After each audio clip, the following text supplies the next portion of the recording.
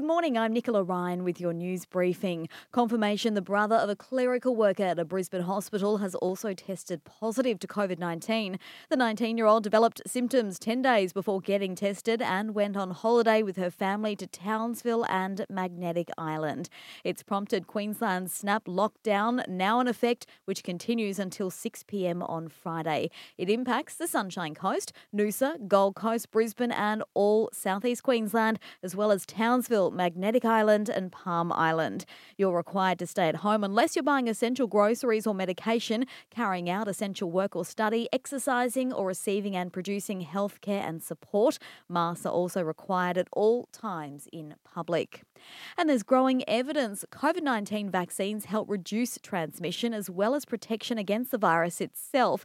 It's after it was discovered the Delta strain of COVID-19 affected everyone who attended a Sydney birthday party except for 6 people who were vaccinated. Chris Moy from the Australian Medical Association says it's another reason to get the jab. A real-world study showed recently that even after one shot, after a relatively short time for both vaccines, there was a reduction in transmission of about 50% for both AstraZeneca and Pfizer. And that's after one shot. So after the second, it appears to be much greater.